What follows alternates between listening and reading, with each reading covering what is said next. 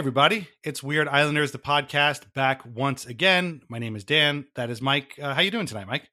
I'm great. In good spirits. Pretty excited to talk about a Weird Islander from an era not too long ago. I feel as if a lot of times on the show we're reaching back a decade plus on the most part, and this time it's not too far, and it's from an era of good feelings. And this particular player also has the distinguished honor of being one of a handful of players who played for our eternal rivals, the New York Rangers, and then coming to the Islanders, and it just kind of didn't matter that he was a Ranger at all. Like, and honestly, that this particular player was able to do that is kind of impressive. It's like monumental, because when he was a Ranger,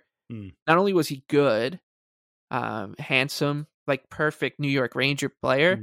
When you think about the Rangers as they are portrayed in the good versus evil comic books that people think play out in the NHL, like they're the Rangers, look at them, glitzy, glamoury, great hair, and they're the Islanders, they smell like this guy was definitely part of that Ranger group. But then when he came to the Islanders, that kind of just all washed away, and he was a joy to have here on Long Island. He kind of took to the ethos and everything, and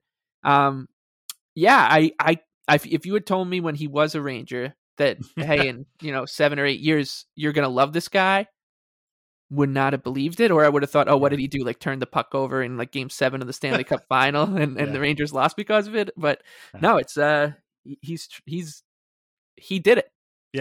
That's actually a really good point. And I feel like, and we'll talk about this a lot with our guest, I feel like a lot of the reason you didn't remember him, or that the fact that he was a Ranger didn't matter all that much, was because he's played for a third of the teams in the league. So it really, it's hard to remember him playing for anybody specifically, because he played for so many teams. But yeah, this is definitely a more recent Islander, and I'm excited to talk about him with our special guest. He is 1/3 of the Skates at the Stakes podcast, and you may have seen him around Twitter. And if you haven't listened to the show, you should. And if you don't follow him on Twitter, you should.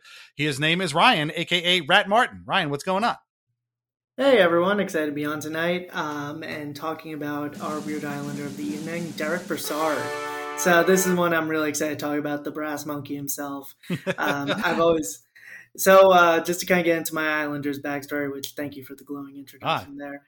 My backstory as an Islanders fan is I'm actually originally from upstate New York, so like kind of the Poughkeepsie-ish area. Oh wow! And my uncle was a Dynasty Islanders fan, kind of out of the Bronx. So he grew up watching the Dynasty Islanders, and my dad was always trying to push Rangers stuff on me. My whole life, since he grew up a Rangers fan, my uncle on my mom's side grew up an Islanders fan. So we went to Islanders Rangers at the kind of, I think it was the Garden at the time. I think it was the Garden. We went to the game, and no, it had to have been Nassau Coliseum, but we went in Nassau Coliseum, and midway through the first intermission, I walked in with a Rangers t-shirt and I walked out with an Islanders t-shirt because Matt Molson wound up with 2 goals in that game. I think it was 2011 or 2010.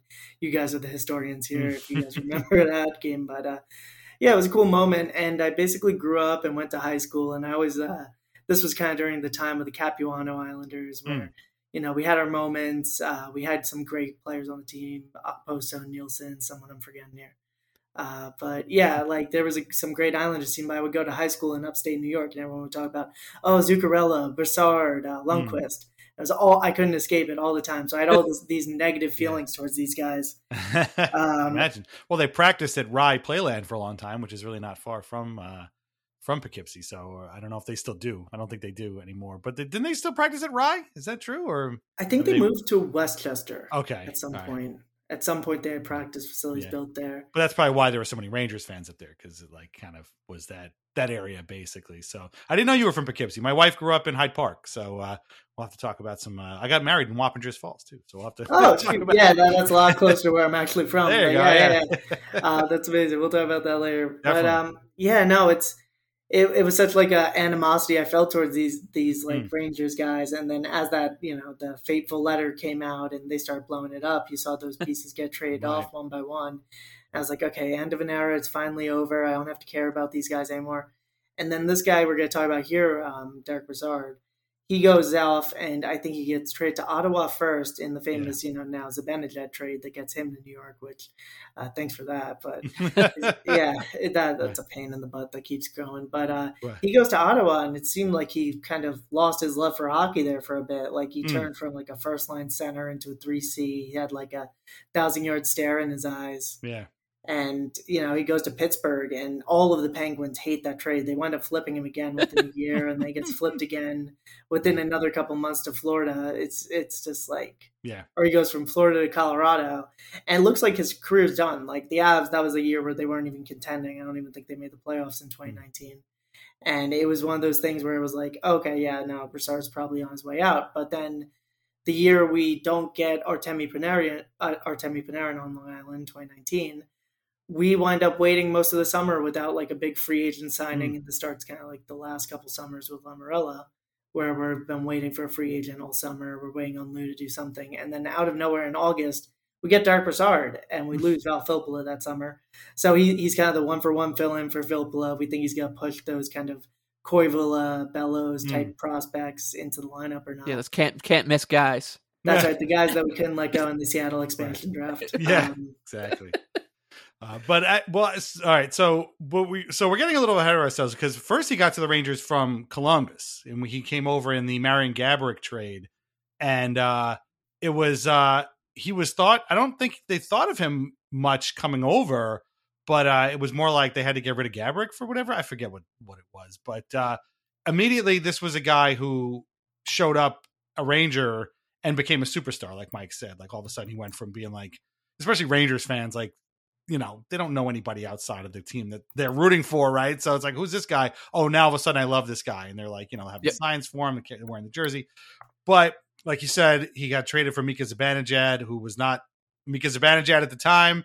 And then he became a superstar to the Rangers. And meanwhile, Brassard kind of wallowed in Ottawa for a while.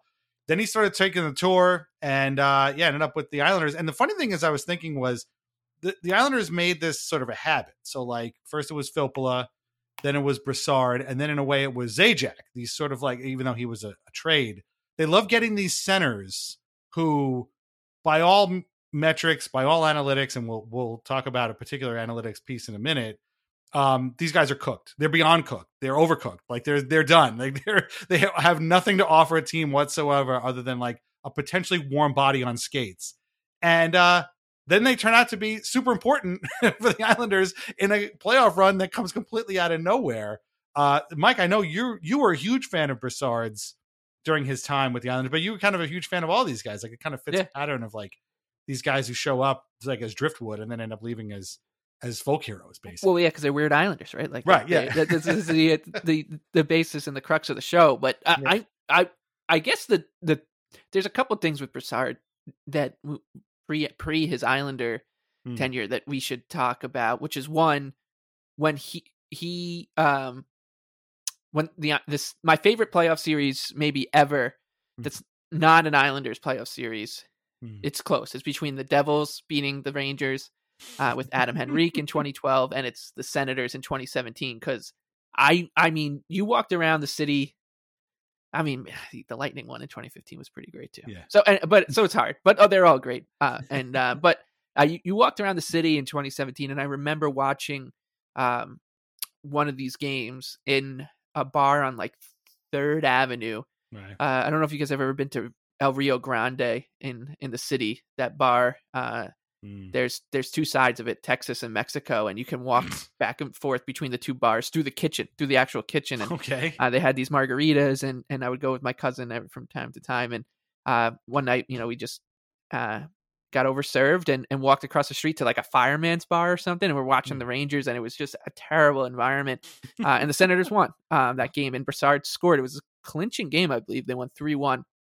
And that series, not only was Brassard integral, but that was the same series where JG Pageau scored 4 goals in a game and to beat the Rangers.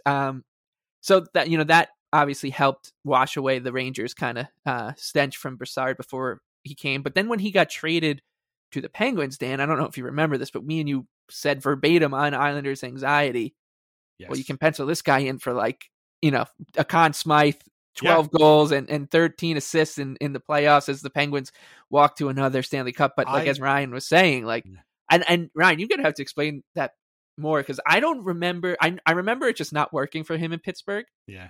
But I didn't recall that the actual players were like ticked at the trade and stuff, because you'd think Letang and Brassard were like meant for each other, but I guess not. Yeah, so the thing there was wasn't as much the players, but the Pittsburgh media, just like from the outset, was just tons of articles and stuff saying he wasn't motivated. He didn't look like he was committing. He couldn't play with Crosby, couldn't play with Malkin, so he had to be a third liner. And I guess that HBK line dynamic kind of spoiled them for so many years, where they weren't used to like kind of a lunch pail third liner that Brassard was. And I remember he struggled there at first, and there was like a lot of reports from the Penguins writers, usual suspects that kept going at him and taking their shots like, oh, this guy isn't built for the Penguins. And they wound up, I think he had, pretty unmemorable playoff run. That was the year where the Capitals knocked them out on the Kuznetsov goal. And then he comes back the next season and just never turns it on for the Penguins. I just remember the fan base was pretty negative towards him from the Bird app. And then the writers were never really endearing to him. So they flipped him pretty shortly after to Florida. And then Florida winds up flipping him again to Colorado at the deadline. But that's kind of who Derick Brassard was for a bit in his career. Just stopped, his production fell off a cliff after that Ottawa trade. Right. I just looking at our list now, I totally can't believe that the Penguins traded a first round pick to the Senators for Derick Brassard and Vince Dunn, who is now in Seattle. That's amazing. I didn't realize it was a first round pick, but Mike, I definitely remember that episode of Islanders Anxiety we did. And to me, the Penguins had already won 2 cups. And to me, I was like, well, the Senators just handed the Penguins a 3rd straight cup, because to me, Brassard was the perfect, they needed a third line center and he was good. And they just they got him for basically nothing or whatever, or the first round pick. And things went sideways. I'm looking at an article here from the Pittsburgh Tribune. And it's written by Seth Rohrabaugh, who's actually one of the more level-headed Penguins writers. But this line gets it all together. Any hopes of Brassard becoming the next Jordan Staal or Nick Bonino never materialized. That's it. That's who they needed. They needed a Jordan Staal, and they got Derick Brassard instead. He wasn't even the next Brandon Sutter, he wrote here, which is like, ouch, geez. And then, it's funny. You very rarely see a guy get traded 3 times in the same season, but Brassard did that. He went from Pittsburgh to Florida to Colorado.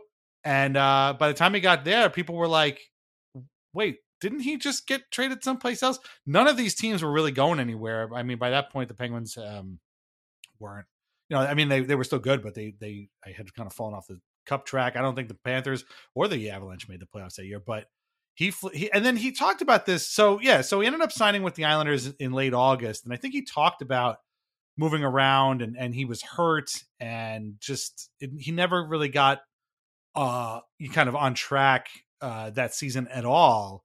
And, I guess was just looking for a place to play. He said last season was a little disconnected, going from Pittsburgh to Florida, Colorado. It's a little hard adjusting to systems. And, they wanted his experience. And so I guess he signed up with the Islanders. But things didn't really click right away. Ryan, what was your sort of memories of the early sort of Brassard years, or Brassard, I should say weeks with the Islanders? Cause he definitely didn't kind of come out of the gate flying a little bit. If anything, we were comparing him to Valtteri Filppula, which is sort of weird now to think about. But I remember him taking a little while to kind of get used to things as an Islander, which I guess would make sense because it's his 4th team and 5th team in 2 years, but still. Yeah, so those Islanders actually did kind of struggle out of the gate after, getting swept by Carolina the year before, the second year of Barry Trotz. And they were just trying to find a place to play Brassard in the lineup for a little bit. They tried him with Barzal, they tried him as, the 2C, back when Brock was still getting a little bit of time on the wing. They tried him as the 3C. He was all over the lineup. Sometimes he was with Komarov. Right. He did have good chemistry with Beauvillier. I remember reading an article earlier today just kind of talking about how they developed a very good connection. But then when we went on that 15-game, I guess it was a pointless streak, or I think it counts as a winning streak. But yeah, we were just kind of rolling there for a little bit with Brassard, and he was stepping up in the lineup. He was scoring big goals, and he really found his fit on Long Island, kind of doing the whole thing there with under the Trot system, playing responsible two-way hockey. And he really seemed like he wanted to be here, which is basically my, bare minimum for anyone who signs with the Islanders. Like literally anyone who comes on this team, if you can show you love it here, you can show that, that's half of it. If you show you love it here, I know Mike always goes on your podcast about it, talking about how the bare minimum is, say nice things about Long Island.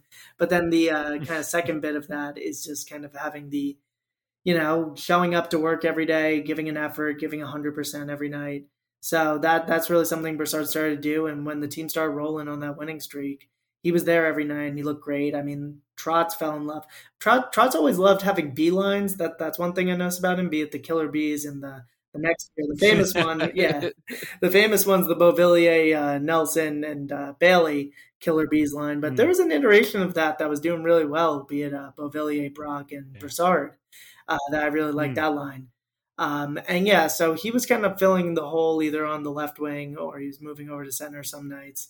And then we make the JGP trade, which, that kind of was supposed to kickstart the team, but correlated with the Pellick injury that year. Right. So, as we all know and the legend goes, the, NHL season gets derailed for a few months by COVID and then they come back out of the bubble. And Brassard looked really good throughout most of the playoffs until the Tampa series. Yeah.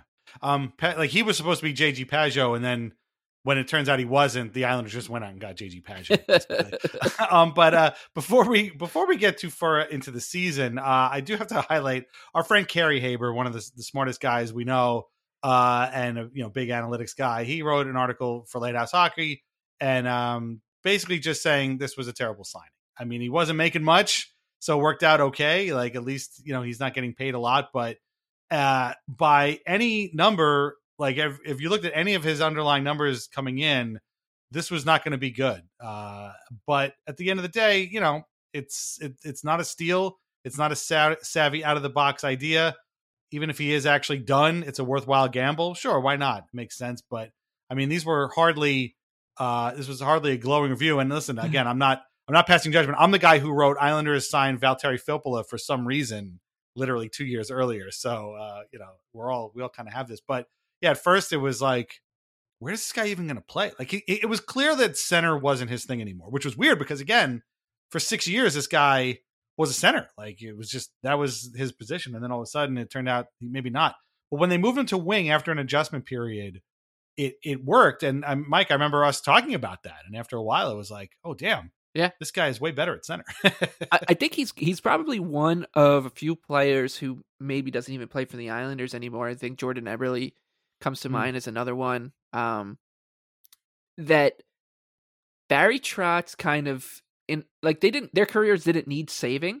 Yeah, but maybe they needed to be reignited or kind of set onto another path. I don't know how you want to say it, but I think Brassard landing with Trotz earned him let's see, like he played the 1 year with us, then he went to Arizona, Philadelphia, got traded to Edmonton, and then Ottawa. So he's still playing. I don't know if he had landed with another team or even another coach had if Derick Brassard would still be in the league, which it is funny to say that because he was like this truly dynamic player. Yeah.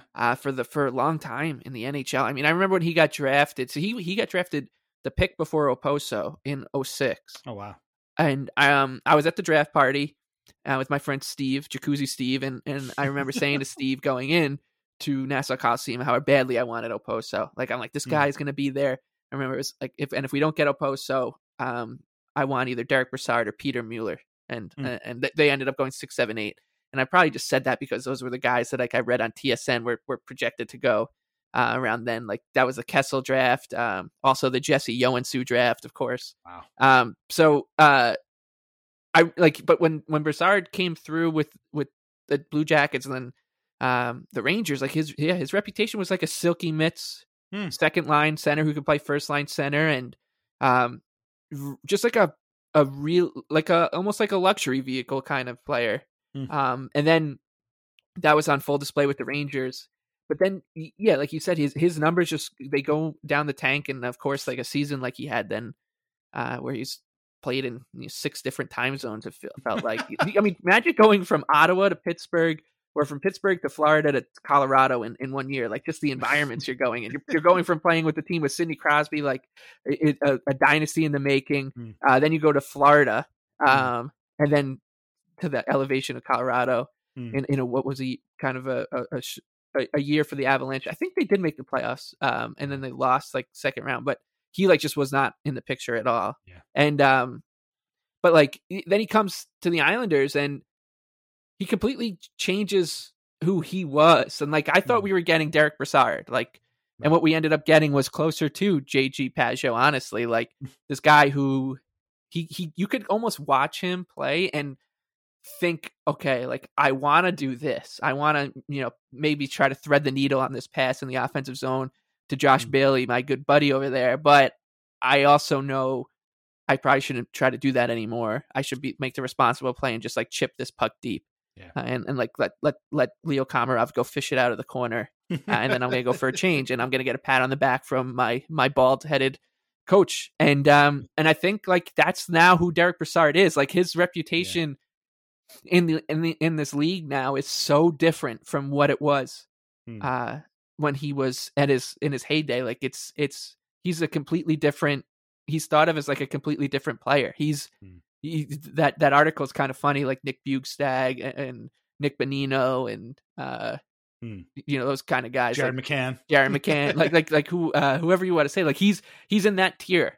Right. Which is not where I thought Derick Brassard's career was going when he was with the Rangers. I always thought this guy was like, oh, God, he's just like like a good, handsome. He kind of played the way he looked. He was just like this handsome guy with great hair. I had a little bit of like that French Canadian arrogance to him. And he had that accent, which I had no idea. I had no idea he had an accent because I never heard him speak before. And then he comes here and all of a sudden he's talking and I'm like, what? That's what he sounds like. And then you find out that he trains with Beauvillier. They know each other from Quebec and where they're from. So it was pretty wild. But yeah, no, you're right. Like he did completely change how he played. And again, it took him a while, but he eventually found his footing. And then in the regular season, which again was completely upended by the pandemic and the shutdown, but his regular season ends 66 games played, which is pretty good. 10 goals, 22 assists, 32 points. Like that's not too bad at all. And as everybody listening to this will no doubt remember, the Islanders were playing absolutely shitty, awful hockey when the place shut down, and they came back into the bubble now with a healthy Adam Pelech, which was a huge thing, and sort of ready for this makeshift weird playoff tournament. And this was where Brassard really kind of started to come into his own and become the guy that we're talking about now. So Ryan, like shifting to the bubble, like where did you, like, was there like a moment or something in the bubble that made this guy stand out to you? Or was it just sort of like, man, he's really playing really well right now? I mean, the whole team was playing. Let's not forget the Islanders were a buzzsaw in the bubble and a lot of people kind of poo-poo them and how they played. But man, they were really churning through a lot of teams in there, making them, that was probably the best they've played in that entire Trotz era. And I don't know, I remember him just coming together and being like, damn, Brassard looks good, which is kind of, better than he did in the regular season. Yeah, big game Brass himself in the playoffs. That's right. It was an awesome run for so many reasons. I think big game Brass is trademarked by Andrew Gross, so we might have to pay him money now, but that's fine. Continue. That's fine. I'll pay That's right. Yeah, I love Gross. But so Brassard in the bubble was just awesome. I mean, I feel like the beautiful thing about that bubble run, and everyone will remember like those kind of 3 or 4 weeks of just great hockey and like where they did look like a buzzsaw. Everyone on the team had a moment, at some point. Yeah. And Brassard, in the first round, I think he gets an assist against the Panthers, that mini qualifier kind of. I don't know. That was the most Mickey Mouse part of the tournament. But he gets an assist against the Panthers, and he goes on and plays pretty good in the Cap Series. But then those last 2 games against the Flyers were really what stood out to me. I know he had the kind of goal off Devon Taves' stick in Game 6 against the Flyers. or where Devon Taves kind of shot at the net and Brassard's able to bank it in Game 6 because they go down to the Flyers and they're able to rally all the way back. And even though they lose in overtime, you just kind of got that sense they were going to win it in 7. For a wide open Anthony Beauvillier with 6 seconds left in the power play. Goes by Nelson. This way it's Brassard. Nelson in back of the goal. Brock Nelson right up through the middle. Taves it, tipped in. Derick Brassard. He has his second goal in as many games. Some really good things here. Brock Nelson, watch this play as he's set up behind. Patience, finds the lane right to the point. Look at that pass. Right at that tape, breaks Brassard's blade in half. Taves with an outstanding pass and a real pretty goal for the Islanders. And that was kind of the Eastern Conference semifinals. And then in Game 7 itself, Brassard's able to find Andy Green to set up Andy Green's signature moment of him scoring a goal to help eliminate the Flyers. So here's Nelson walking towards the net, played the puck to the slot. Derick Brassard gets some open ice, plays across to the other side, hard shot, they score! Andy Green from almost down at the goal line, and the New York Islanders have forged ahead 2-0. Well, Game 7 heroes, how about D for the New York Islanders coming and producing here early on, but this is just a heck of a play by Brassard.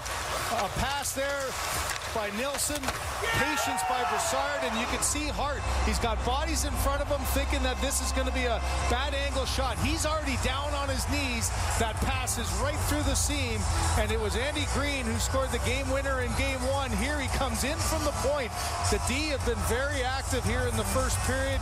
Hart is already down, tries to get across in desperation, but Green did what he had to do, get it up high to put it in. Those are some great memories from Brassard in the bubble. Just two of the kind of the big goals in that Flyer series, as well as the assist he had. I think it was to Pajot because they were doing the Frenchman line, the Beauvillier Pajot Brassard thing in the first round, which worked really well. So those were his two big memories I remember.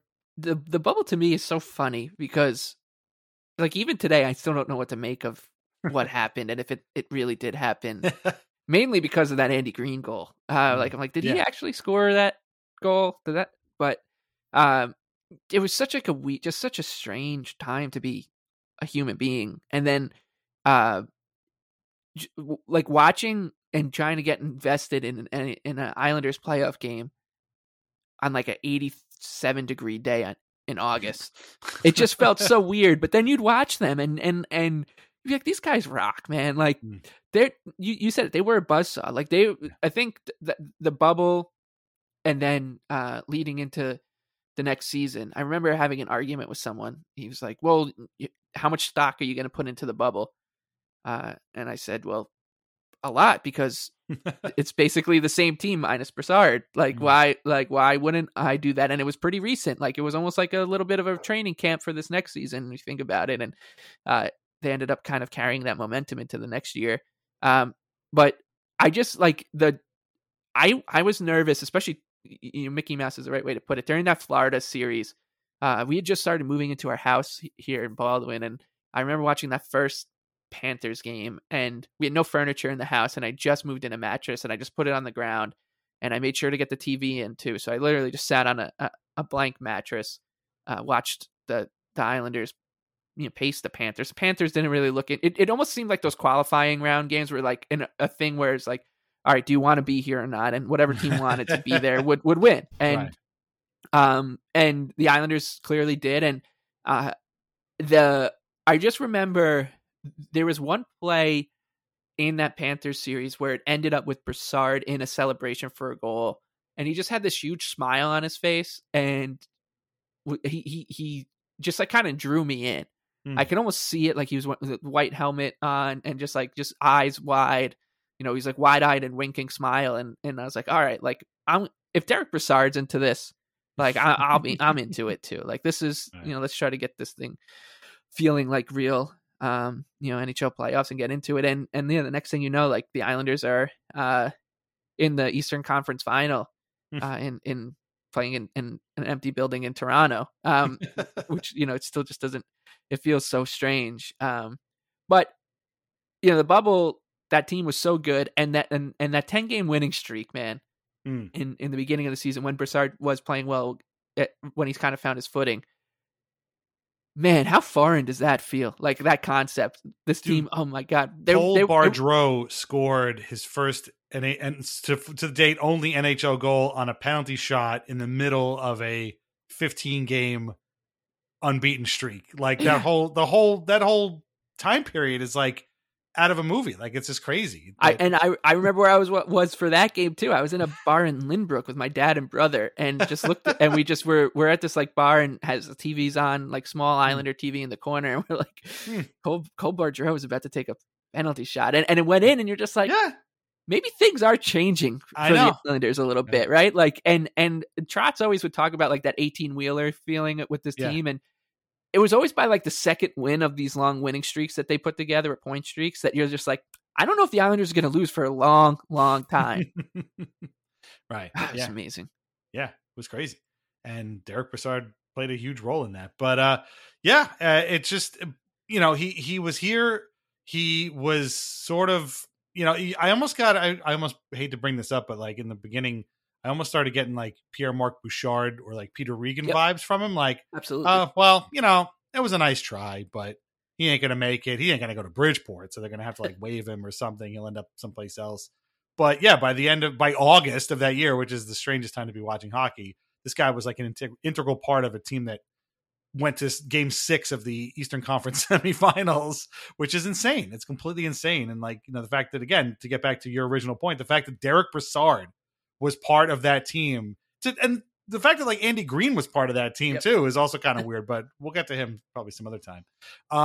But yeah, it was just completely nuts, and he played really, really well, and I mean, give him credit. But then, just as soon as he showed up, he was gone. Like I don't know. I mean, Ryan, do you remember? I don't think they made any attempt to like re-sign him, or maybe they actually. Now that I think about it, maybe they did. Didn't they want to bring him back? And it never quite happened, because he didn't sign with the Coyotes until December of the fall. Well, I guess they didn't come back until January after that. But like, did they want to bring him back? I don't remember. I kind of feel like they did, but maybe they just couldn't agree on anything. I don't know. Yeah. So I did some research to kind of jog my memory on this earlier today. Not to name and shame insiders or anything, but I remember one specific insider at the fourth period kind of was very close on the tail of this Brassard story the whole time. And we got multiple updates that it was close with the Islanders, that they were still working out the extension. This was another pretty lazy summer in Lamorello world, or winter. Jeez, what a weird phrase. Yeah, I know. Yeah. I did the same thing. I was looking up, But so these were like tweets in November, December. We're approaching the end of the year, and then we got one last update that said, the Islanders are still working on a deal with Brassard, but he's taking offers from other teams and listening to him. And then was an Arizona Coyote, and then he was gone that quickly, which I don't think it was like one of those things where everyone was like, oh, what are we going to do? Derick's gone. Because we still, we're optimistic about some of the younger guys in the pipeline. And there was a pretty set like makeup for what this team was going to look like going into that 2020 season, with the whole everyone being like, Brassard was great, but that's the spot we need to upgrade on, like a winger for either Barzal or in the middle six. But yeah, that kind of wound up being the thing. And then Brassard was gone. And he was on Arizona for that 55-game kind of sprint the Islanders had the next year, which was strange. We didn't even play him when he was with Arizona because of the segmented schedule. So he didn't even get a video package or anything. As I say, I wonder when he must have made his return with the Flyers the following year. I wonder if he got a video tribute. I'm assuming not, because I feel like I would remember that and have it seared into my memory. But maybe he did. That's so funny. And I kind of my memory about that off season was one that it felt like the Islanders kind of they knew exactly what was going to happen. I remember on Islanders Anxiety talking about how I had a bad feeling that Devon Toews wasn't coming back, and then when that happened, and then you kind of just knew that nothing else was going to happen. Really, like this team was going to kind of just be the team for the next season, and it was, and the season turned out great. Maybe the best season of my life, but it was like I kind of felt like I knew Brassard wasn't coming back, but at the same time, it was a little surprising because the fit was good enough and he was going to be so cheap and they were going to need more bodies, but it was almost as if like him and of all people, Leo Komarov became redundant, which is really strange to say when you consider where their careers started and like their pedigree coming into the league. But because you can almost, if you just kind of put Leo to the side and pretend he didn't come back that season, he got on the plane that year instead of a couple of years later. You can almost see Derick Brassard playing on that first line with Matt Barzal in a playoff race and everyone being like, in like a playoff series and everyone being like, are you kidding me? Why is Derick Brassard playing in that spot and not Oliver Wahlstrom? This is going to cost us the series. And because they like in this incredibly strange twist, like Derick Brassard and Leo Komarov became similar players. Like Leo was a little bit more of a little more pugilistic than Brassard, but like their roles were not too far apart. Yeah. And the fact that they were doing it as Islanders is, again, just thinking about it, just that whole thing was just insane. Somebody needs to make a movie about it. I'll never there was when I used to work nights in the city, an MLB, and I remember one night going to a bar right by Penn Station. I think it's called Twins, and it's been there forever. And just sitting there and trying to just get my head around a Rangers playoff run, and there were these two women in the bar, and they were talking, and they were just ranking the Rangers in terms of handsomeness. And I really thought that maybe when I was walking from Chelsea Market to Penn Station, I got hit by a bus and I was in hell. Because they were just going down this list, and then they got to Brassard. And I was like, in my head, I'm like 6 seats over. I'm like, they already got to Brassard? Like, he's easily the best looking player on this team, I thought. Like, I was like, I think he's better looking than Lundqvist. He like, they were going down this list. Well, it's like crazy now. I think he is. I mean, he's just more my type, I guess. But like, I'm like, this, like, and I just was like, and I looked at them and I just got up and I got to get the hell out of here. And I just got on the train eventually and like went home, and it bugged me for so long. Yeah. And then he came to the Islanders, and that's pretty funny. Yeah. But like, there's so many of those like kind of like weird niggling memories with Brassard as a Ranger, and then boom, they're all gone. Well, he played on a bunch of really good teams. Yeah. They went to the Eastern Conference Finals and stuff like that. But I mean, the list of guys who went to conference finals with the Rangers and Islanders has to be a pretty small list. I don't even want to look at this is a question for Eric Hornick, I think. But right. That's got to be a pretty small list. But it honestly might just be one.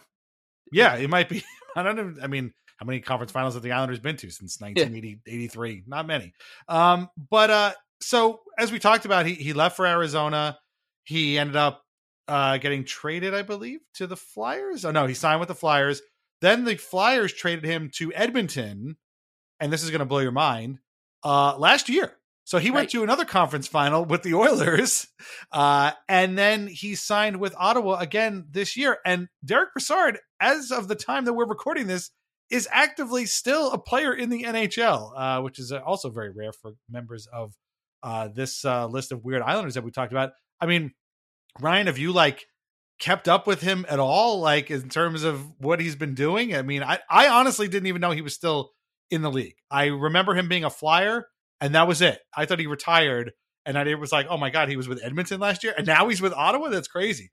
I mean, have you been keeping up with him this whole time, or is he just sort of in the ether? Yeah, it's one of those things where he was so kind of beloved among my friend group and Islanders fans I knew that just like kind of his lunch pail mentality and everything that and not to say I actively sought out Derick Brassard games, that'd be crazy. But I did follow him, kind of watched a couple of Coyotes games during that season. Was like, yeah, Brassard didn't get moved that deadline, even though it was only on a 1-year deal. Even though I remember he was on all the big boards, but it was 43rd or something on the 50.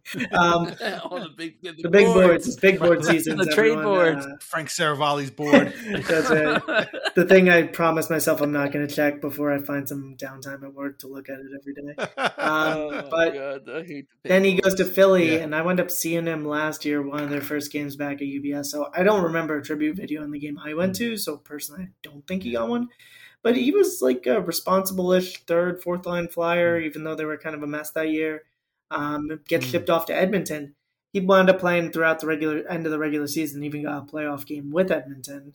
So, shout out to Derick Brassard for being able to do that. And then he turned into one more contract with Ottawa this year. Seems like he's, respectable-ish fourth liner, 8 goals, 7 assists at the time of recording. But just like completely fine player that I think, we'll probably have another spot in the league next year again. But sure. Yeah, maybe there'll be a homecoming, but like just the amount of teams that he's been able to accumulate over the years. Like I think he's on 8 or 9 now. It's incredible. Well, this is 10, so he's on the Mike Sillinger plan. Yeah, Sillinger time. Yeah. I think, you know what? I can kind of like see Brassard taking the kind of Steve Bernier route and just being like, you know what? I'll go to camp with the Islanders and just be the captain of Bridgeport for. You could go to Bridgeport if you're multi-millionaire. Southern Connecticut's not a terrible place to be, and him and Corey Schneider can lead the Sound Tigers to the 2008 Stanley Cup. But I could see it, and he's closing in 1,000 games. Like, this is kind of fitting that he's back in Ottawa for it. Like, because. I really wonder who, if you ask someone like a Nashville Predator fan, someone who's not had any experience, one of the 2/3 of the leagues that never got to witness Derick Brassard put on their jersey. What team do you think Derick Brassard, what team comes to mind when, like, who would he go into the Hall of Fame wearing? And because you could definitely make the argument, it's Blue Jacket or Ranger or Senator. He played his most games as a Blue Jacket, which I did not. Yeah, which is also weird. And like the fact that we're talking about him and Mike Sillinger in the same breath is weird because he just was not. He was he wasn't a star at all. Right. Like I'm not saying he was a star, but he was a really, really good player in his prime. So to think that like Derick Brassard is going suitcase on us is really kind of hard to wrap your mind around.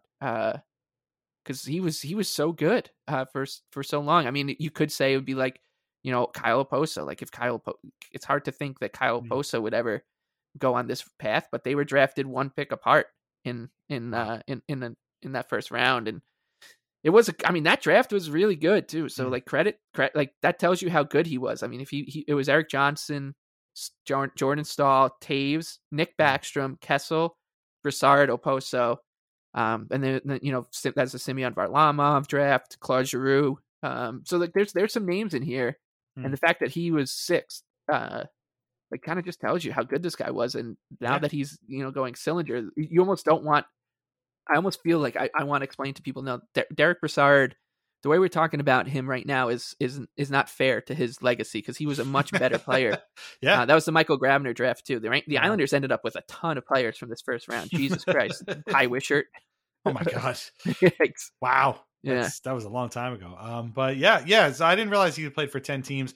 I could see him playing for either Buffalo or going back to Columbus if he's interested in kind of reliving, the early days. Because again, he did play the most games with Columbus, and he topped out at 17 goals there, and then he came to the Rangers and he busted out for 27 one year and just became a different kind of player. But now that I'm looking at his stats, maybe this is the kind of player he was all the time. Like maybe he just had a couple of really bust out years with the Rangers, and really he's just been this sort of more utility forward this entire time. And I'm looking at his hockey reference page, and I'm scrolling down, I see hat tricks. Okay, Rangers, makes sense.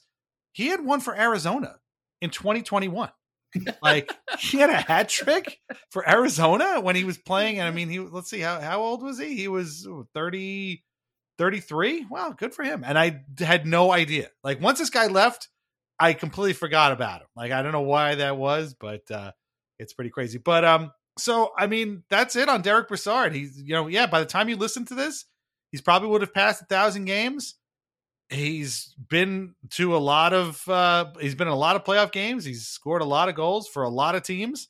And I think he's been a pretty good player. And the fact that the Islanders are on his list is pretty remarkable. And, I never got the chance to ask you, Ryan, what made you pick Brassard? Was it just that he was a huge part of like your friend group, like you said? I mean, was it one thing that just made him stick out? I mean, we show you this big list, and he was the guy you went right towards. Like, what made him stick out? I honestly, I reviewed the list a couple of times, just making sure it was someone I felt comfortable talking about at length. But definitely the thing with Brassard would have to be like that kind of Rangers crossover, coming across kind of the river and coming out to the island and not knowing what to expect out of him because he had been with so many teams. It was just like such a nice surprise.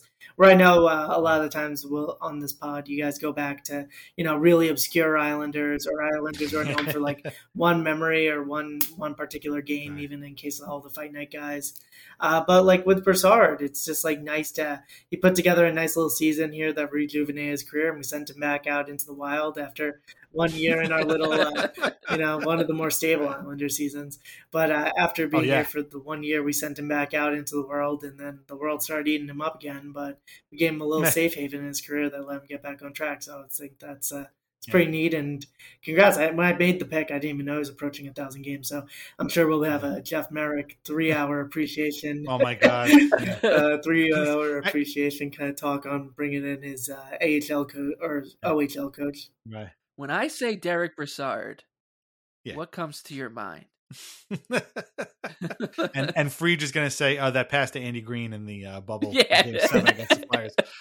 One other fun fact about Brassard that, again, I'm just looking, his hockey reference page is really fascinating. He's got to be the last player to call Nassau Coliseum his home arena for an entire season, because that was the year the Islanders played there, although I guess the bubble kind of counts, I suppose. But like, he didn't play any home games at Barclays Center. He did not. It was only the Coliseum for him as an Islander. So there you go. It's pretty crazy. So Ryan, this has been a lot of fun. I'm glad we could get you on. I've become a fan of your show over the last little while. I think you and AJ and Jake do a great job. Well, I guess first of all, what I like about the show is that your takes are very level-headed, but you have a lot of enthusiasm, which is great. I also love that you named your show a tongue twister, which is a very bold move. I don't know if I would have made that choice, but calling it Skates at the Stakes was very tricky, and I'm glad to see that you guys are navigating that well. How did the podcast start? Was it like one guy who kind of got the ball rolling, or was it the three of you just like, hey, let's do this, let's get this going? Because you guys have done 80 episodes, right? So I mean, congrats to you, because that's a lot for a podcast. You're really sticking with it, and I hope there's a million more. But like, how did this whole thing get started? Yeah, so my friends, AJ and Jake, I didn't know them at the time, but during the 2 playoff series, they were both kind of college kids, and they would make the podcast. And then one day, my friend Jake just kind of followed me on Twitter, direct messaged me like, hey, can I have your number? It was like, hey, your tweets are really good. Do you want to be on our podcast? And I was like, yeah, sure, I'll give it a shot, because I've never done like kind of public speaking in that realm where it's like, I always had the New York kid dream, listening to WFAN, being like a sports radio jockey, asking why they don't talk about the Islanders until you realize why they don't talk about the Islanders. But yeah, so kind of doing that WFAN thing. And then I did one episode. It felt good last year. And then we just started recording, and we tried to go for like one episode a week, or if the Islanders, make a big move, which they didn't until Bo Horvat. But if they, either make a big move, or if they're, a big game, big results, we'll try to get a pod out after the game. And it's kind of the same thing as if you were hopping on with your buddies on like a Discord or a Skype call just to talk about the team. The only difference is we kind of record it. And yeah, we segment it. We write out a little thing before we know we're going to hit. We have fun. Most of the time, I only unprivate my Twitter like 2 years ago. It's just been great being able to connect with all these Islanders fans, because I didn't grow up around Islanders people. So it's been really cool seeing a lot of people and making friends, getting offered tickets, getting to meet people. So it's really cool being able to enter this whole Islanders podcasting cinematic universe that you guys kind of run point on here. But yeah, no, it's cool. Listen to Skates at the Stakes if you don't. Yes, definitely. Where can everybody find it? I know I usually end up listening to it on Spotify, but you guys are all over the place. Yeah, we're on everything. We're on Spotify, Apple Music. We just kind of put it up, and it goes out everywhere. So wherever you can find podcasts, it's there.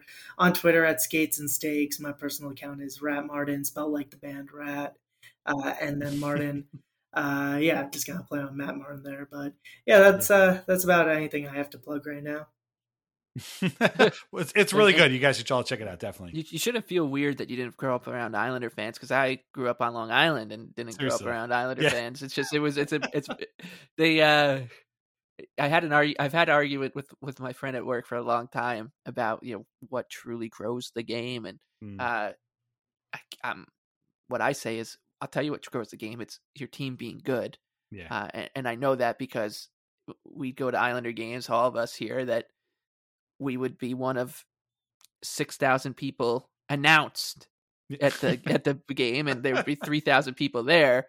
And now that there have been games at UBS Arena where you're like, the team's playing terribly, and there's the crowd there. So winning does kind of make more fans, obviously. But yeah, growing up for me, like, finding Islander fans was still pretty rare. It was weird seeing Islander hats in the wild. Islander. I remember the big one. It was almost like finding, like, I don't know, like the rare Pokemon card or something, was the Islander vanity license plate. Yeah, it'd be like, that is rare.